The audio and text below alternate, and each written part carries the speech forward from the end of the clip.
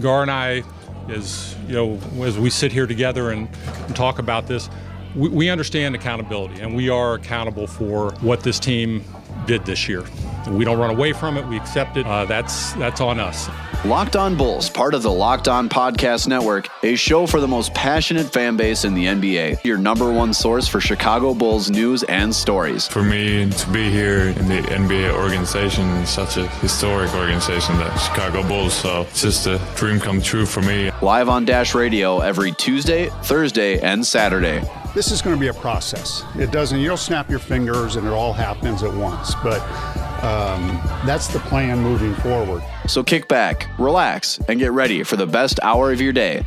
Locked On Bulls starts now. Here are your hosts, Jordan Malley and Matt Peck. What's up and welcome into Locked On Bulls, part of the Locked On Podcast Network. We're live on Dash Radio, dashradio.com, and the Dash Radio app. On the Nothing But Net channel, we're live on Dash Radio every Tuesday, Thursday, and Saturday, 10 a.m. Eastern, 9 a.m. Central Time. I'm your host, Jordan Malley, writer of Bulls basketball and NBA at FanRag Sports and college hoops at SB Nation. Along with me is Matt Peck, Bulls writer at FanRag Sports and the host of the 312 podcast. Follow us on Twitter at Jordan C. Malley, at Bulls_Peck, and at Locked On Bulls. Like us on Facebook, facebook.com/LockedOnShyBulls, and subscribe to the show on iTunes, Android, Stitcher, Google Play, Spotify, and anywhere you find podcasts, you will find us. Make sure to follow the Locked On Podcast Network on Twitter as well. If you haven't seen it on Twitter or Facebook, we have another giveaway going on right now. So all you have to do, we're giving away a Joakim Noah 16x20 photo autographed by him, so one of Bulls fans' favorites in Joakim Noah. So we have that to give away. All it takes is you to go to iTunes or your favorite podcast provider, leave us a review, screenshot that review, and send it to lockedonbulls@gmail.com. You'll automatically be entered to win. So we're doing that. That's continuing this week. So make sure that you enter into the contest, and we'll be drawing that winner in a few days here. So make sure you're getting your entries in there. So, Matt, the first thing we need to talk about here is this Hornets game last night. This is probably one of the worst days. Barf. Do we have to? One of the worst days, maybe, of the season for Bulls fans. This coming with not only sliding all the way down, where just a couple of days ago we were talking about a potential move up to 7 or 6. The Bulls slide all the way back to 9. The Knicks have lost 4 in a row, and the Bulls have won 3 in a row. So I honestly, Bulls fans are very angry right now, but I don't know exactly what the Bulls could have done more to try and lose that game last night. And the Hornets were climbing and clawing back, but outside of Sean Kilpatrick, who just dominated that fourth quarter, there wasn't much more Fred Hoiberg could have done with that lineup, especially in the fourth quarter. Look, okay, this game, oh my God, I wanted to vomit watching this game last night. You're not entirely wrong, and that what more could Fred have done to not so discreetly tank, especially in the second half and the fourth quarter of that game.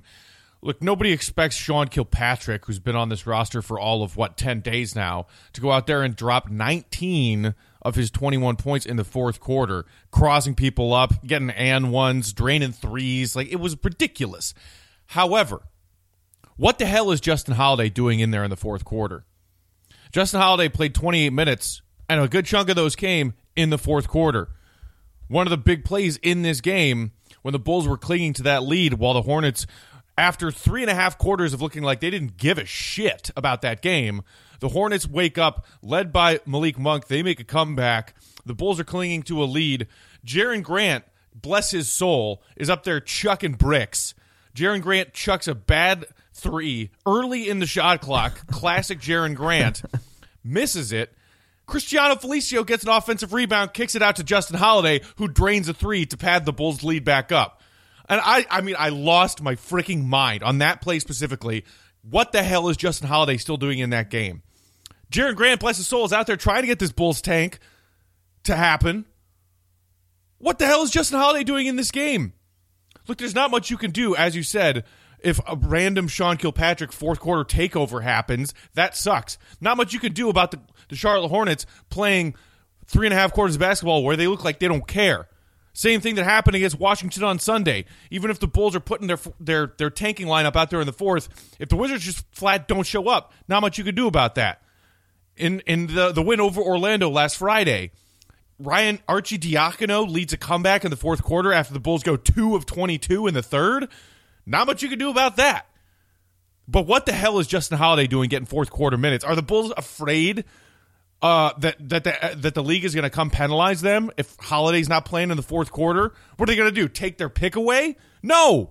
Come on, have some balls. If you're trying to tank, if you're trying to move up a few spots, actually do everything you can in your power.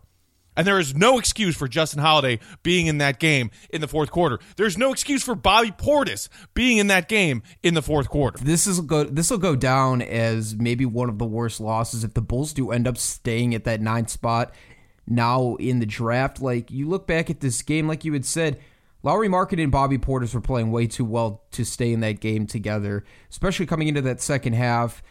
Some of the things that you highlighted there, though, are like, normally you would not be pissed off about plays like Cristiano Felicio making a nice play late in a game, like things like this. But now we're in the last 5 games. It really does mean something in terms of lottery position for the Bulls. And this is why, like, I understand they're trying to win games. Like, the players are out there trying to win, but Fred Hoiberg has to understand, like, what does it do winning a game in the last five games of the season? None of these games are meaningful for the Bulls. Your core 3 isn't even out there playing. Like, you're not developing any guys outside of just maybe taking a look at some guys like Sean Kilpatrick and Ryan Arcidiacono who were getting minutes.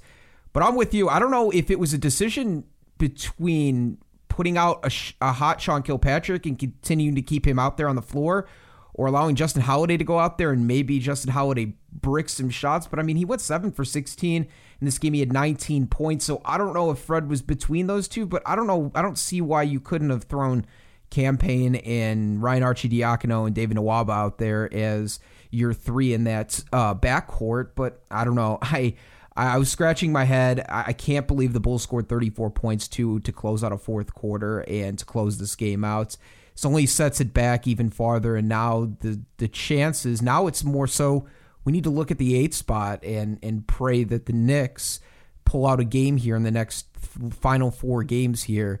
I don't know what to think of this tank. If the Bulls end up in the 9th position, this goes from being maybe a pretty decent first step in the tank to a complete bust. Like, picking 9th. Are you kidding me? And winning games in this fashion? Yeah, look, and it's something that Casey Johnson of the Trib, his thoughts on this in a column either Monday or Tuesday, and in the middle of this little mini winning streak the Bulls have going, highlighting the contradictory logic of the Bulls trying to build this positive, competitive atmosphere, this positive winning culture, and also doing their best to lose games late in the season to secure a higher draft lottery pick. They are absolutely 100% contradictory.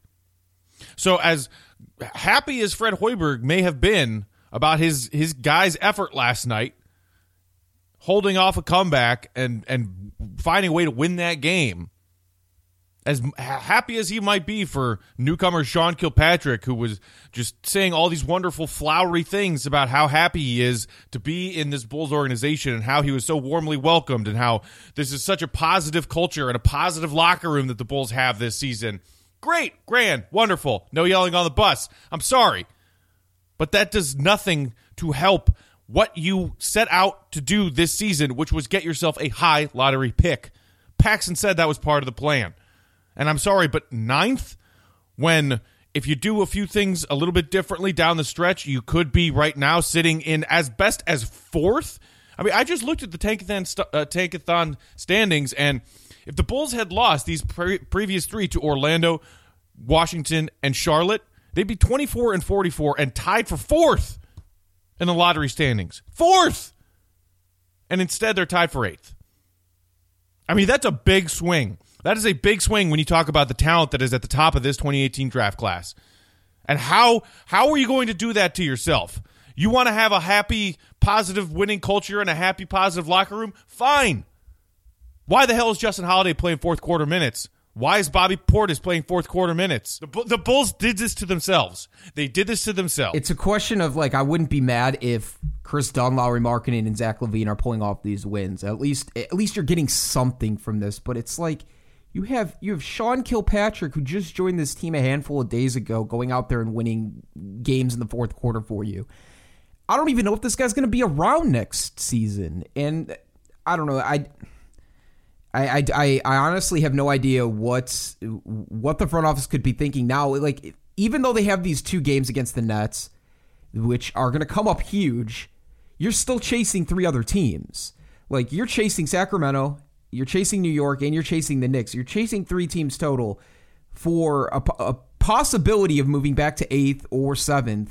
And looking at their schedules, we already went over it. I mean, there was two surefire losses for Sacramento at the end of the season. They have to play the Rockets and the Celtics. So New York has the Heat, the Bucks, and then Cleveland twice to close out the season.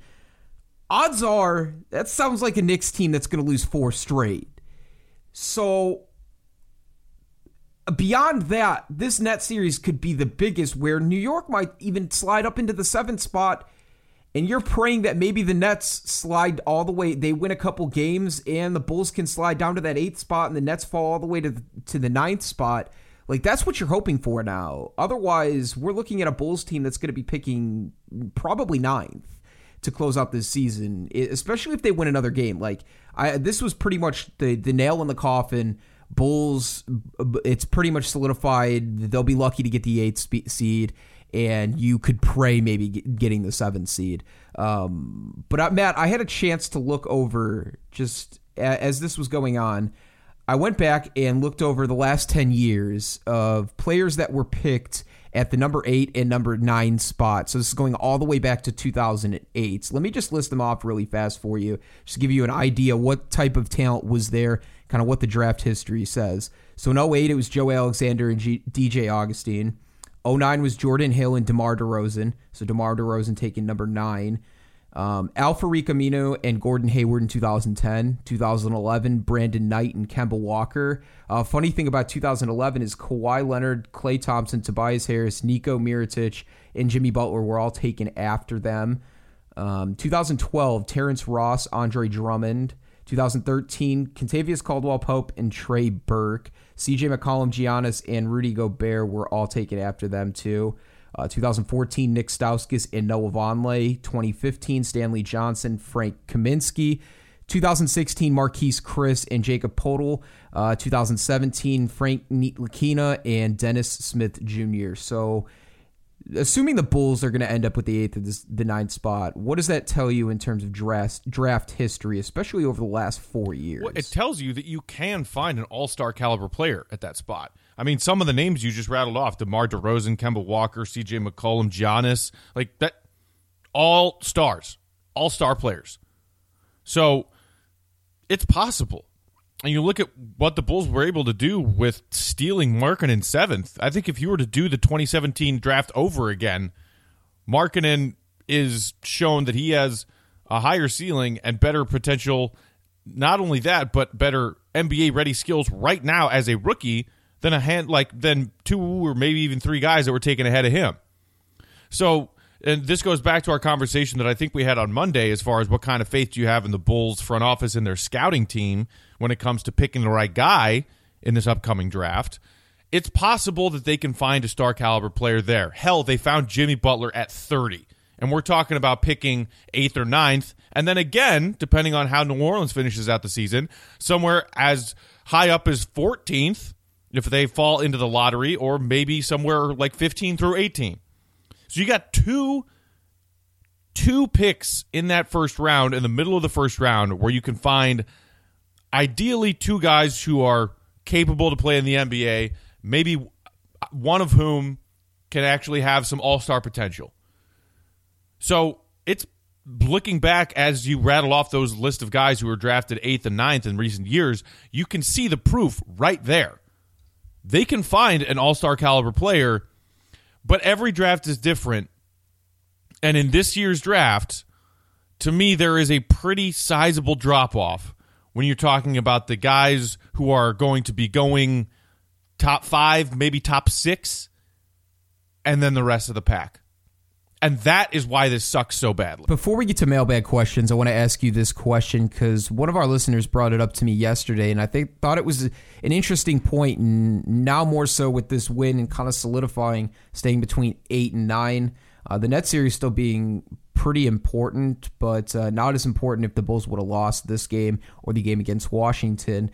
But the question is do you think the front office feels a little bit more relieved that barring any potential, outrageous swing, the Bulls don't end up in the top 5? Do you think that they feel a little bit of a sigh of relief because the pressure to hit on a top 5 pick is so much greater, and I think fans here would be have more pressure on them to make the right selection in the top 5, maybe than outside of the top 10? No.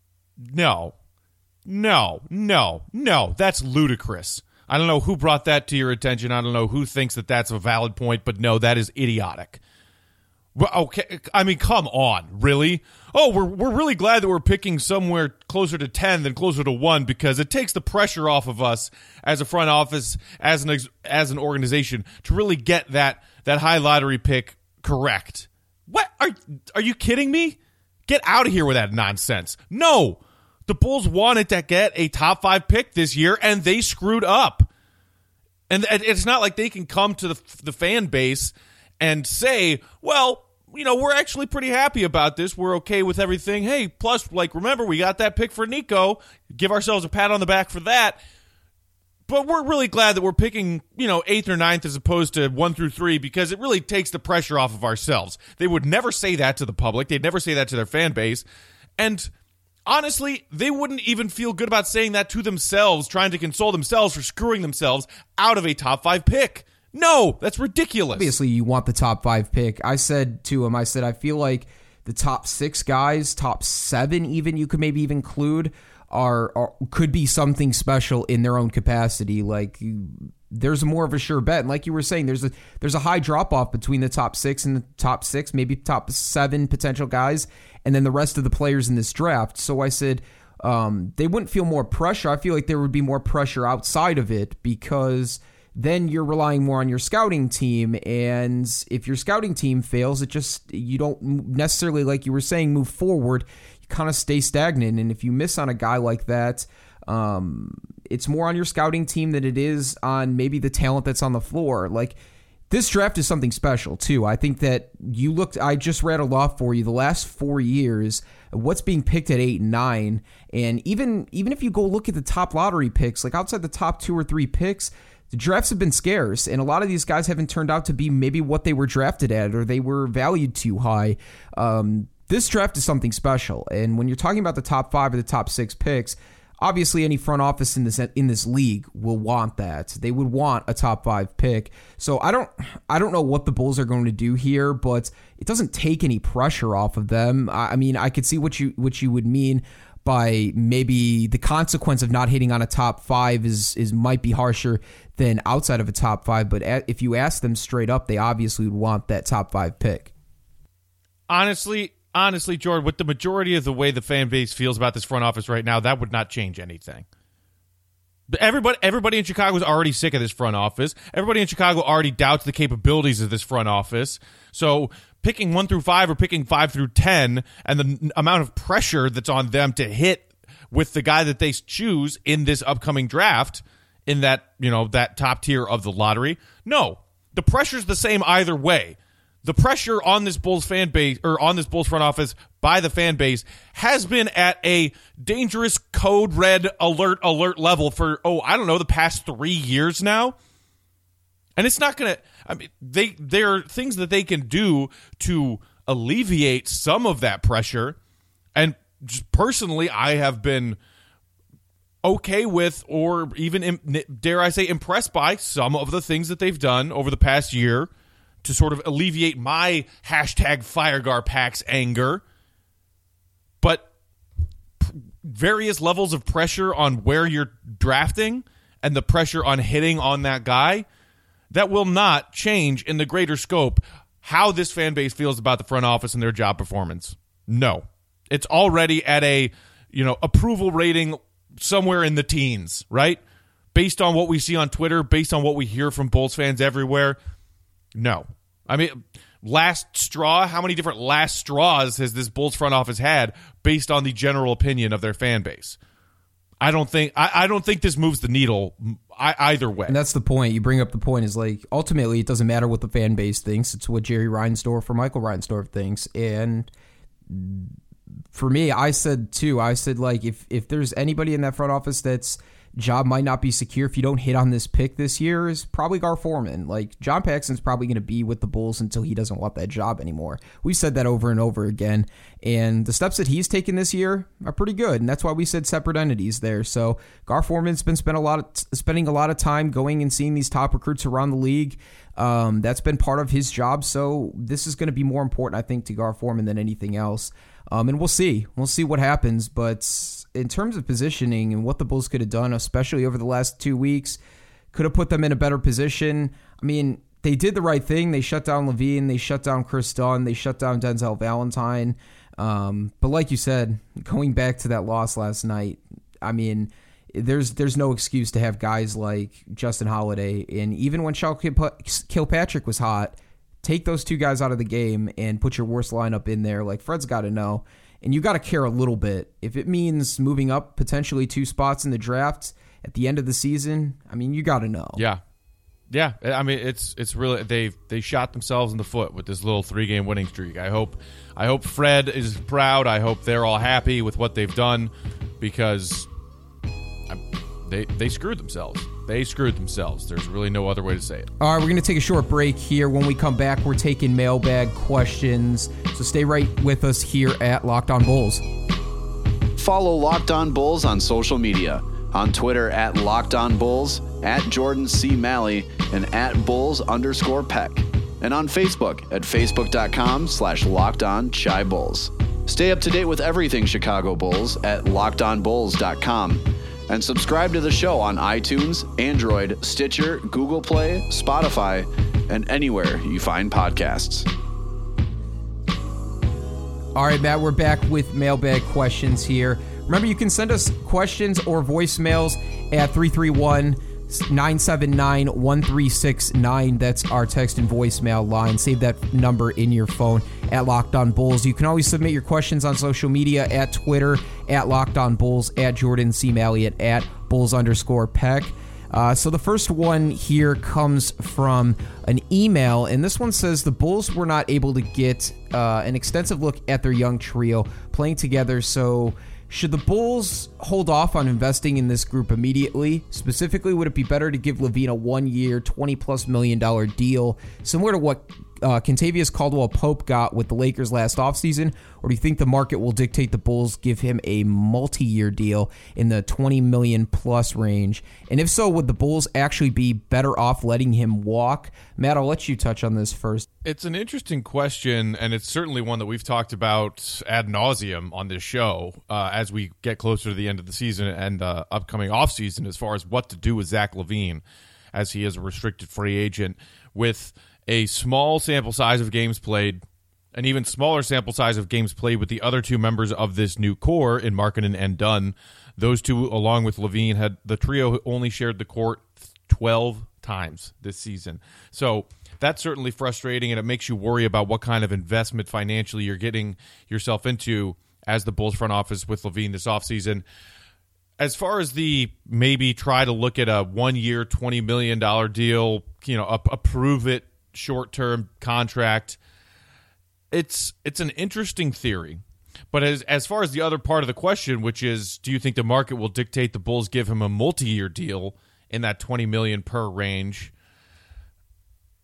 I don't see LaVine getting big offers from multiple teams this summer. You look around the league, and there are only so many teams that will have real cap space to sign a max-level contract guy. Of the 30 teams, only a handful. Count them on your hand, the number of teams that are going to have a big chunk of money to spend this summer. One of them is the Bulls. So of those other few teams around the league that could spend big money on a guy this summer, coming off an ACL, the short amount of work that you can analyze and look at from LaVine this season, from February to late January to March, really. That's it. Who's putting down a multi-year deal in front of Zach LaVine that's paying him $20 million per? I just don't see it. So I think the Bulls front office actually has a little bit of leverage here. And instead of saying, all right, we're going to sign you on a 1-year prove-it deal, if the Bulls do truly believe that LaVine, who is still young, not even in his prime, has potential to be a star player for this team, but they might have the leverage to say, all right, kind of what they did with Nico last summer. Like, look, LaVine, you said you want to be here. We want you here. But if you feel the need to go out and see if you can, see what else is out there, find an offer, we will match it. 100% we will match it. And see if he does. And if he finds some kind of offer, I doubt it's going to be a max level contract that the Bulls would have to match. If he doesn't find an offer, then the Bulls can say, look, we want you here, but you're coming off an injury. We didn't see a whole lot from you. We believe in your future, but let's be real. We're not in the position to give you a max level contract because we don't need to. And what we want to do is invest in some of the pieces around you as we're trying to build this team. We want to sign Bobby Portis. Do you want Bobby Portis on this team? Do you want him as a teammate? I bet you do. Let's give him some money. So ideally, in my eyes, what happens is that the Bulls and LaVine sit down at the negotiating table and come to terms on a multi-year contract that is significantly short of a max-level contract. That is a win that the Bulls front office could actually execute this offseason. Significant meaning like 8 to 10 million less per year? Sure. Significant or more than that? He is not a max-level player. He is not a guy who deserves a max-level contract this offseason. Right. So extend him, sign him on a 3 or 4 year deal where he's making something in the teens, $16 million per. I'd be okay with that. I think for LaVine, I don't think he takes a 1-year deal. Like, looking at what could, just thinking about it, you're 22 years old. I mean, maybe he would bet on himself, but I gotta imagine out of the 6 or 7 teams that actually do have money this season, this offseason to spend. I mean, all it takes is one team, and even if they're not really interested, they could bait the Bulls into having to sign him. I don't know what team would really want to do that, but there might be some interest out there. I don't see as LaVine being a young player, still kind of unproven 3 seasons in, and also having an ACL tear. I would imagine he wants a multi-year deal, and that might come with a little bit of a pay cut than maybe what he initially wanted. If you can stay in, I'm even willing to push, if you can stay around the Victor Oladipo money, something less than what Bradley Beal's getting, stay around that 20 to 22 million, even if you have to push it, to keep him around for 4 or 5 years. If that's the guy you want to command, then fine. But the last thing I want to see is one of two things: either another team driving up the price on LaVine for a multi-year deal, or eventually letting LaVine walk. I know that last one's probably a little bit far-fetched, but I don't want to see either of those happen. So if they could find a deal to sit down, and even if they have to overspend a little bit to keep your investment around for 4 or 5 years and what you committed to in this core when you traded Jimmy Butler, that's fine. I'm fine with that. But you start going over any money like Bradley Beal's money, or you start getting close to that max, then there's some problems. There's some issues, because there's still a lot of questions with Zach LaVine's game, and a lot of development still left for him to do with this Bulls team. So that's where I kind of sit with that. So I don't really see a 1-year deal as maybe a possibility. I just can't see it from LaVine's side. Yeah. I think I'm with you there. All right, thank you for that question. Let's move on to the next one. This comes in our text line. Area code 317 asks, should we be giving Garpax more credit for what they've done with the rebuild? They got done in LaVine, stole Markkanen at the 7th pick, claimed David Nwaba, signed Blakeney, got a first-round pick for Nico, and recently got Sean Kilpatrick. Jordan, what do you think? Are we not giving Garpax enough credit for what this rebuild has been so far? Look, I think we've been giving them their fair amount of credit, especially over the last couple of months. We've brought up all of those points, too. We said, there was small goals. There was one one major goal that the Bulls did not achieve, and they're not going to achieve this season outside of a small miracle happening this summer. That goal was to get into the top 5. They built this roster to lose. So that was their main goal, and they failed. They're pretty much going to fail at that. A lot of these smaller, maybe short-term goals are great. David Nawab is signing him and bringing him in, and what he's developed in this year, great. Doing what the impossible, flipping Nico Mirotic after a fight with a teammate in Bobby Portis, flipping him for a first-round pick. He helped himself out as much as the front office took their chances on a 1-year deal or a 2-year deal with an option on him. So you got a first-round pick for him, and probably the best first-round pick, I would say, out of any of those trades made at the deadline. So that's another one. Blakeney was a nice pickup. I'm still anxious to see what he can do. If the Bulls signed him to a short-term NBA contract, I'd like to see what he could do and maybe build himself a quiet NBA career here on the bench. I don't know what he can do. He's a scorer for sure. So Blakeney's cool. I like him a lot. Outside of that, the Markkanen pick has been great so far. He looks like he's going to be a stud. Chris Dunn is taking steps in his development. Zach LaVine's still a question mark. So there's a lot of stuff that, yes, the Bulls front office gets a ton of credit for. But your one main goal, it goes back to what our conversation was just a few minutes ago.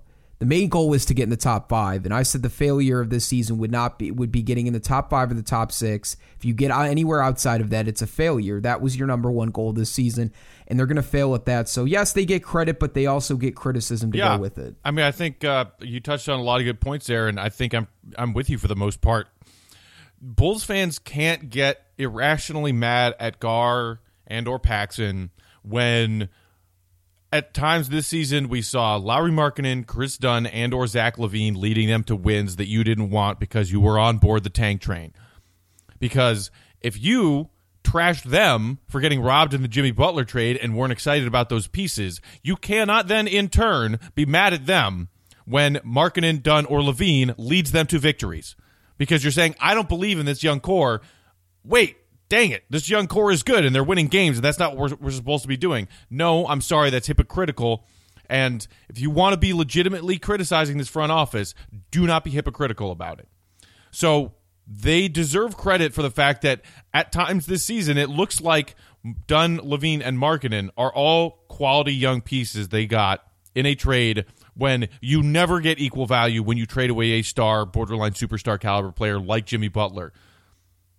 I mean, really, other than allowing Minnesota to take their 16th pick as opposed to keeping both of them, getting their pick and those pieces in the trade, I think that's about as good as the Bulls could have done as far as getting value for Jimmy Butler. So they get credit for that. They also get credit for finding a pick for Nico, as you said. But if they end up drafting 9th, that is something that they set out to get a high lottery pick this season, and they put all the fancy verbal bows on not talking about tanking and building a positive culture, et cetera, et cetera. Well, no. You knew that part of the plan was adding another high-level lottery pick to this young core, and you screw the pooch on that. So where is the Bulls front office now when it comes to scrutiny from the fan base as opposed to at the start of this season? They've gotten certainly some check marks, things that they deserve credit for, but they also, they deserve some blame for not being smart enough to figure out how to get themselves in position for that high lottery draft pick. And then, of course, this is an ongoing thing. For as much as Bulls fans want this front office gone, until the Reinsdorf family says so, they're not going anywhere. So what's the next piece of evaluation? Well, what do you do on draft night? Do you try to move Holiday or Lopez? Try to, add something else? Try to move up? What do you want to do? And then we'll be sitting here a year from now talking about whoever it was that the Bulls picked with their pick, whoever it was that the Bulls picked with the Pels pick. What did their rookie seasons look like? What else did they do in the offseason to try to get this rebuild going in the right direction? So, yes, I think majority Garpax don't get enough credit because most Bulls fans at this point have tuned them out and assume that everything they do is a screw-up. The Bulls fans who don't really pay attention and look and try to read between the lines and see the positives when they're there are so quick to say #FireGuardPax that they immediately look over any credit that the front office might deserve because they're so sick of them. And I can sympathize with that. I'm saying I can sympathize with that, but I'm saying probably if the question is, do they not get enough credit for the things that they've done right over the past year or so, I'd say, yeah, they don't get enough credit. And look, we're probably a little bit more milder when it comes to, especially this season, like quick head-jerking reactions to the front office. Like, we've given them a lot of credit over this season. Things that when things have gone well, we've given them a ton of credit. When they've made some of these moves that needed to be made, we've given them credit. But like you had said, and now I think the biggest question here, Matt, is if the Bulls finish the season out, they stay at 9, or even they move up to 8, depending on what they do with the Nets. Do you see them or the fan base or anybody around the organization putting more pressure on them to try and move up? Like, because they set their sights on the top 5 and saying that they wanted one of these high lottery drafts, does that put pressure on them at all to maybe look at a deal on draft night and turn around and try to move up, even if it is 2 spots, like to try to move to that top 6? Do you think there's going to be any more pressure on them coming up maybe in the next month or two leading up to draft night to try and trade up? It depends on what you need to do to trade up. If you need to include that Pelicans pick to trade up from 8th or 9th to, say, 5th or 6th, no, that's absurd. That's a waste of a pick. That's a waste of what you accomplished by getting a first-round pick for Nico. You can still look at all those guys you rattled off who were guys taken 8, 9. You can have a same list of guys who were taken 14 or 15 or 16 or 17 that turned into valuable players at the NBA level. For the Bulls to package the Pelicans pick with their own to trade up is a complete waste. If the Bulls are interested in a certain guy, there is a guy that they really want, and they know that they'll have to trade up to get him from where they are with their first pick. If they can do so without moving that Pelicans pick, I say sure, go for it. Why not? But I am skeptical that any of those teams ahead of the Bulls are going to be interested in trading down. And if they are, it'll depend on what exactly the Bulls have to give up to move up. Because if you're talking about throwing in that Pelicans pick, I don't think moving up a few spots is worth it. I really don't. Take the 2 players. Take the 2 players at 8 and 15 or 8 and 16, whatever it ends up being, instead of packaging them to get a player at 3 or 4. See, I think I disagree with you on that. If the Bulls are going to end up at 9 and that Pelicans pick is at 18, so 9 and 18 to move up to 6, like, yeah, they screwed it up during the season, but if you've got an offer on the table to move up, like, bar in mind that you're not picking at 18. So the chances of a guy turning out to be a quality role player, yes, the Bulls have found players before in the past. What do you mean you're not picking at 18? You would be picking at 18, but I'm saying if there's an offer on the table for the 6th overall pick and you have to trade the 9th pick and the 18th pick, the odds of that 18th pick, if you're trading it away, if it turning out to be anything, is much lower than maybe moving up to 6, where it could be more of a guarantee that player turns out to be something. So yeah, but you have the potential of 2 young players as opposed to the potential of 1. But then you also have the potential of 2 busts over a potential superstar in the top 6. What we were just talking about. What are you talking about? What are you talking about? You have a potential bust at 6 or 2 potential busts at 9 and 16. It's a potential bust. It's a potential star. It's a potential mediocre NBA player. The potential's all the same, man. I disagree. The potential's not all the same. At the top 6, the top 6 of this draft has been the best of the last 5 years? The talent of what we know that's coming out of this draft in the top 6. Dude. You're telling me you wouldn't trade the 9th pick and the 18th pick right now to turn that into a top 6 pick? With the potential. Well, obviously it depends on who went 1 through 5 and who's still available at 6. If we're getting into hypotheticals, it absolutely depends. Because if that's a player that not is a necessarily perfect fit for the Bulls, then no, I certainly wouldn't. But even so, 2 is better than 1. And I know that you're talking about the significantly higher upside of the guys in that top tier, and that's why we're so pissed off that they screwed up this tank over the last few games. But still, you're talking about a guy getting, like, they can still get somebody like Mikal Bridges or, a wing that this team desperately needs, and then take a flyer on a guy in the middle of the first round, and we all know that it's possible to find stars in that spot. For a team that is so short on talent and trying to build with young pieces, you'd really be willing to sacrifice 2 first-round picks to take the first of those 2 and move it up 2 or 3 spots? I mean, come on, man. To me, that's just so illogical. I don't like the number one goal is to get to a top 5 pick. I think the top 6 players in this draft can be something special, and it's something that I would love to add to this Bulls core. Ayton, Doncic, Michael Porter Jr., Marvin Bagley. Okay, yeah, but you're not getting Ayton. You're not getting Doncic. Maybe Porter's there at 6. Maybe Bagley's there at 6, but I don't think he will be. I think a team will take him based on his physicality alone. So, like, who are you really excited about moving up 3 spots to take? You have a chance of Porter slipping, a chance at maybe Marvin Bagley slipping. Jaren Jackson Jr. could be there at 6. Mohamed Bamba could be there at 6. So there's 4 players. Like, to me, the mistake was we already said the mistake was not putting themselves in the position to get top 5 or top 6. Okay. Yeah, they made that mistake, but don't make another mistake by one of the few things they did well this year? Getting a first-round pick for Nico.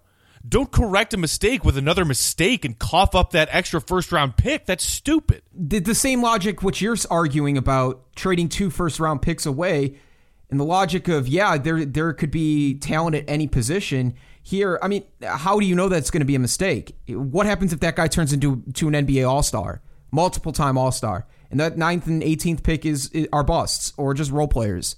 So the same logic that you're arguing about the 9th and the 18th pick and the talent that the Bulls could potentially get at both of those spots, that same argument could be placed at the 6th pick. I'm just saying, like, if the Bulls are looking to move up, if it takes 1, 2, or 3 spots to move up and you're trading 2 first-round picks, to me, I think you take a good and hard look at that and you really evaluate what you think of the top 6. So I guess it doesn't matter what I think or what you think. It matters what the Bulls front office and their scouting system really thinks of this top 6 or the top 5 players in this draft. If the Bulls say we can't leave this draft without one of these top 5 guys, I think they'll do whatever it takes. And if they think that, just flipping Nico Mirotic for that late first round pick, that 18th pick, and that could be something completely different in a couple games, could slide all the way to 21 or 22. At that point, I don't know, you could make the deal. So they like those guys that much where they can't leave the draft without it, and you trade your 9th and whatever the Pelicans pick goes, I'm not all that mad. And so maybe it just depends on what the front office really does think of these top 5 guys, or if they can find value at 9 and 18 rather than moving up. Yeah, and look, I mean, I see your point of view, and I mean, and again, this depends on who would be there and where the Bulls would be trading up to. I wouldn't be blow my top angry if the Bulls package their pick and the Pelicans pick to move up to get one of those top tier guys. If in this hypothetical, they are somewhere down at 8 or 9 and want to move up. From the Bulls front office perspective, I would be very surprised to see them do that. As much as they said we're banking on a high lottery pick, they are so proud of what they were able to do by getting that first-round pick for Nico, and they are repeatedly saying how excited they are to add 2 more young pieces in this upcoming draft. 2, not 1, 2. So maybe they're just going to gloss over the fact that they were initially planning on adding one of these top-tier players in the top 5 with the top 5 pick and saying, actually, hey, you know what? That would have been great. Oops, we won a few games. That's a surprising positive. We actually won some games with this young team. That's great. They can spin that. Bulls front office is great at spinning. And now the spin is we're excited to add 2 young pieces. Not 1, 2. Which is why I would be very surprised to see them trade both of them away to move up a couple of spots. I would be very surprised. text us or send us voicemails at 331-979-1369. This comes from the 224. Through this 3-game winning streak, it's clear the Bulls won't be picking the top 6 or even the top 7, assuming they don't get lucky in the lottery. Where does missing out on one of these studs in the draft rank on the list of Garpack's mistakes? So this kind of goes along with our entire conversation this episode. So if you're putting this in terms of missing out on their number one goal, Matt, I guess that's what this texter is saying. Where do you put it in terms of mistakes, and where do you stack that up at? If you even consider this to be a blunder or a mistake. I know me and you both do, but Bulls fans out there, some of them might not. Yeah, no, it's definitely a goof. Those anti-tanking Bulls fans that are still out there that are thrilled, just, chuffed to bits with this little pointless 3-game losing streak, wake the F up and smell the coffee. You don't know what the hell you're talking about. That being said, in the long line of mistakes, what I would deem to be mistakes by this Bulls front office, whether you're talking about the Taj and Doug to OKC for campaign trade, whether you're talking about signing Dwayne Wade and Rajon Rondo a couple of summers ago, paying Dwayne Wade $38.5 million for one pointless season. The list goes on and on. This is not very high up there. Yeah, it sucks that they accidentally won more games than they were intending to and are likely not going to be picking in the top 5 because of it. Yeah, it sucks. It's a really unfortunate blemish on what has been, considering all of the setbacks and various injuries to key guys, a tepidly optimistic first year of starting over. You love Lauri Markkanen, what you've seen from him. When Chris Dunn was playing healthy for that stretch of December and January, he looked like a legit point guard. Zach LaVine, at times, after nearly not playing for a full year, looks like a guy who can be a good scorer in this league. There are plenty of bright spots. So measuring where the not getting a top 5 pick, falls as far as their mistakes, you look at why that is happening. And some of the other pieces that have contributed to wins this season. Bobby Portis. David Nwaba. For every Garpack's mistake this season, as far as they're screwing up the tank, there are examples of why they're winning more games than people thought because they have found good young talent. So, missing out on a top 5, yeah, it sucks. It's unfortunate. But ranking it anywhere near the top of the other blunders that this Bulls front office has made, no, nowhere close in my opinion. Yeah, I agree with you. And maybe this is a question to come back on maybe 3-4 years down the road when you actually figure out what those top 5 picks look like and what they end up being. That's true. So if Very you do true. that, hard to answer right now. So I figure maybe 3 or 4 years down the road, if we still have them, if they're still a part of the front office, then you could look back on this. If they all turn out to be all-star level, franchise-changing talents, then yes, this could be a huge blunder. But if they turn out to all be busts or just, not exactly what they expected to be, then it's probably not that bad. But I think it's more of a wait and see for this. But I thought it's funny, of the blunders that they've made before, I mean, this doesn't really stack up that high, for me at least. And maybe for some other people out there who really think that the top 5 in this draft are going to be a can't miss. If you miss on one of those 5 guys, that it could set your franchise back. If you're one of those people out there that think that, then maybe this ranks up higher for you. But yeah, some of those other ones that you had rattled off earlier probably rank up there way higher than some of these other ones. And look, it's going to be an important summer for not only whatever the Bulls do with their picks, whatever they do in free agency, however they decide to sign Zach LaVine, whether it's short or long term. It's a really important summer for the Bulls here, and I think that's what we're getting down to. The one thing that keeps sticking with me throughout this season, Matt, is we're kind of closing the season out. the one thing that sticks with me the entire time, and I guess you could put more blame, and I was thinking to myself, I'm like, why are people going after the front office after some of these wins where their young talent is winning games, and especially like the last 2 weeks of the season? I think back to games in December. I think back to games in January. We were asking ourselves, like, why are we winning games? Why are we going on winning streaks? Why are guys playing extended minutes like Justin Holiday and Robin Lopez and Nico Mirotic? Like, that frustrates me more than anything. So, like, if you're mad about the body of work, there's a lot of games where the Bulls were picking up wins against teams they shouldn't have. I was laughing to my roommates the other day. I said, the Bulls, just looking at what they've done against the Hornets and the Magic alone, they're 7-1 this season against two teams that are in the lottery right now. Two of those Hornets games, one came in overtime and the other came on a buzzer beater miss.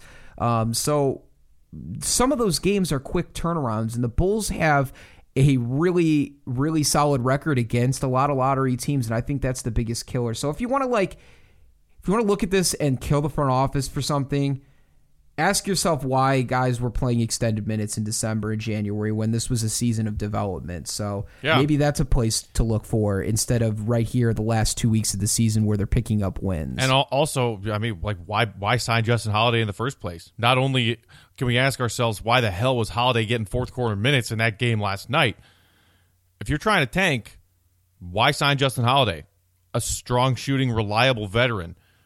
Obviously, the Bulls have talked about his leadership skills and the value that he brings in that department. So that's clearly a big part of why they wanted him to be here. But kind of shot yourself in the foot with that one, too.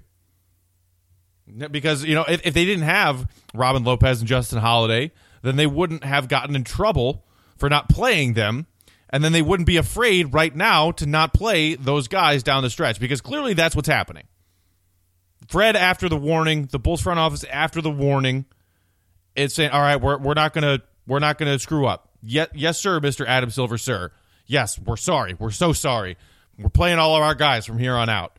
And they've had Rolo DNPs here and there, and not playing Holiday heavy second half minutes in some of these games, but still, seriously, what the hell was Holiday doing in the fourth quarter of that game? Makes no sense. I think another frustrating thing, too, just to kind of cap this off, why did they choose to not shut down Denzel Valentine earlier? I was reading a report, I think it was from Casey Johnson, and it said that there was some swelling in his knee as early as March 14th. Today is April 4th, and they just shut him down a few days ago, and he had a small procedure on his knee to reduce some swelling. Similar procedure he had in college at Michigan State. He missed 4 games there. He also had it in high school as well. I'm a little bit frustrated that if he was out there playing games when you knew his knee was swelled up, when you're going out there and playing meaningless games, that frustrates me too. Like, the last thing we need is Denzel Valentine coming off a really solid season this year and then messing his knee up in the last 2 weeks of the season. So he had surgery to reduce the fluids in his knee. So it seems like it's a common practice for what he's done. He's done it in the past before. He's come back relatively quick for Michigan State, so it's nothing crazy. But I'm a little bit wary of, like, why did it take so long for them to decide to do this now? Like, there's 4 games left in the season, and they just shut him down a few days ago. Like, why didn't you, at March 14th, when you saw some swelling, just let him sit, shut him down completely for the season, like they did for Levine and Chris Dunn, which I think was a late call. Yeah, and you could ask the same question about Markkanen. Look, as great as it's been to see Markkanen playing with such confidence in these last 3 or 4 games, knocking down 5 3-pointers in each of the last 2 games, putting up 20-plus points, you like to see that from the rookie who we all thought hit the rookie wall about a month ago and now is finishing out the season strong. Great, grand. But if Markkanen has been having a nagging back injury and sore back spasms, whatever it's been all season long, and you're trying to move up a few spots, where is the harm and where is the risk in saying, Markkanen, bad back, we're shutting you down. Throw Omer Ashik out there for the last 7 or 8 games of the season. No, I'm serious. Like, it sounds like a joke, but I'm serious. Hey, league, no, it's legit. Markkanen's got a sore back. A sore back is a sore back. We don't want him to play. Because as great as it's been, you know, do the Bulls win these past 3 games without Markkanen on the floor with his insanely efficient scoring? Well, that's going to about do it here on Locked On Bulls. Remember, you can follow us on social media at Jordan C. Malley, at Bulls_Pack, and at Locked On Bulls. Like us on Facebook, facebook.com/LockedOnShyBulls. We're giving away a Joakim Noah autographed 16x20 picture. If you want to qualify to win that, all you have to do is go to your favorite podcast provider. Go ahead and leave us a review, so whether that's iTunes, Android, Stitcher, go ahead and leave us a review. Takes literally 30 seconds. Screenshot that review and then send it to us at lockedonbulls@gmail.com. You definitely want this picture. It's a Bulls favorite in Joakim Noah. It's an awesome thing to have as part of a collectible. If you've got a basement or a man cave or something like that, it's an awesome collectible to have. So we're giving that away. 30-second review for us, and you'll be automatically qualified to enter to win. We're live on Dash Radio, dashradio.com, and the Dash Radio app on the Nothing But Net channel. We're live on Dash Radio every Tuesday, Thursday, and Saturday, 10 a.m. Eastern, 9 a.m. Central Time. Make sure you're following the Locked On Podcast Network on Facebook and Twitter as well. Subscribe to the show on iTunes, Android, Stitcher, Google Play, and anywhere you find podcasts, you will find us. For Jordan Malley and Matt Peck, we are out, Bulls Nation. Have a great one. We'll be back tomorrow with a fresh episode. We are out. Deuces. Locked On Bulls, a show for the most passionate fan base in the NBA. Hosts Jordan Malley and Matt Peck dive into the best Bulls news and stories around the NBA. Locked On Bulls is live on Dash Radio every Tuesday, Thursday, and Saturday, starting at 10 a.m. Eastern, 9 a.m. Central. For more content and to stay up to date, head over to LockedOnBulls.com, part of FanRag Sports.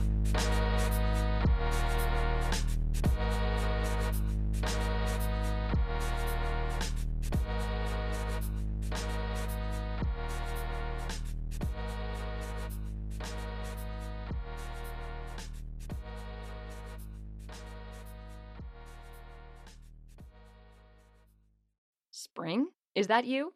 Warmer temps mean new Allbirds styles. Meet the Super Light Collection, the lightest ever shoes from Allbirds, now in fresh colors.